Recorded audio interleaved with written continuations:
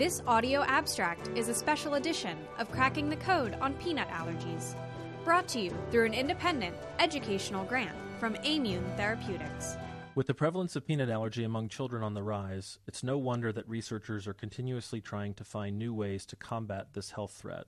While previous studies have identified oral immunotherapy as a potential treatment, most practice guidelines have been slow to adopt this strategy due to the trial's small sample sizes and differing methods. But a recent study sought to change that and even has the potential to alter the way we treat peanut allergies moving forward. I'm Dr. Brian Vickery, Associate Professor of Pediatrics at Emory University and Director of the Food Allergy Center at Children's Healthcare of Atlanta. I'm also the lead author of a recent study published in the New England Journal of Medicine titled AR101 Oral Immunotherapy for Peanut Allergy. This international randomized Phase 3 trial evaluated the efficacy and safety of AR101, a new oral biologic drug that delivers a target daily maintenance dose of 300 milligrams of peanut protein with a characterized protein profile. To better understand how healthcare professionals can help patients who are at risk for unpredictable and occasionally life-threatening allergic reactions, we screened participants between 4 to 55 years of age with peanut allergy for dose-limiting allergic symptoms at a challenge dose of 100 milligrams or less of peanut protein.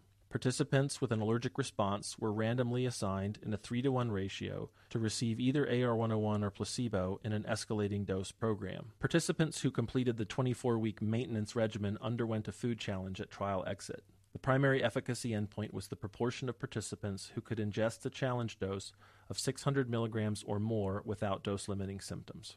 Of the 551 participants, 496 were 4 to 17 years of age, and of these, 67.2% who received active treatment were able to ingest a dose of 600 milligrams or more of peanut protein without dose-limiting symptoms at the exit food challenge.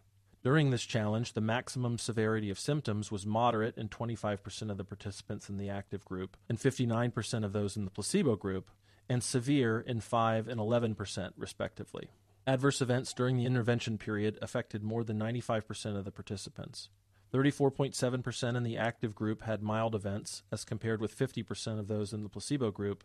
59.7% and 44.4% of the participants, respectively, had events that were graded as moderate, and 4.3% and 0.8% had events that were graded as severe. Efficacy was not shown in the participants 18 years of age or older. In conclusion, evidence from PALISADE, an international Phase 3 trial of peanut oral immunotherapy that was conducted to a regulatory standard, showed that AR101 was an immunomodulatory treatment that resulted in desensitization in children and adolescents who were highly allergic to peanuts. The preceding program was brought to you through an independent educational grant from Immunotherapy. To access other episodes in this series, visit reachmd.com/peanut-allergies. This is ReachMD. Be part of the knowledge.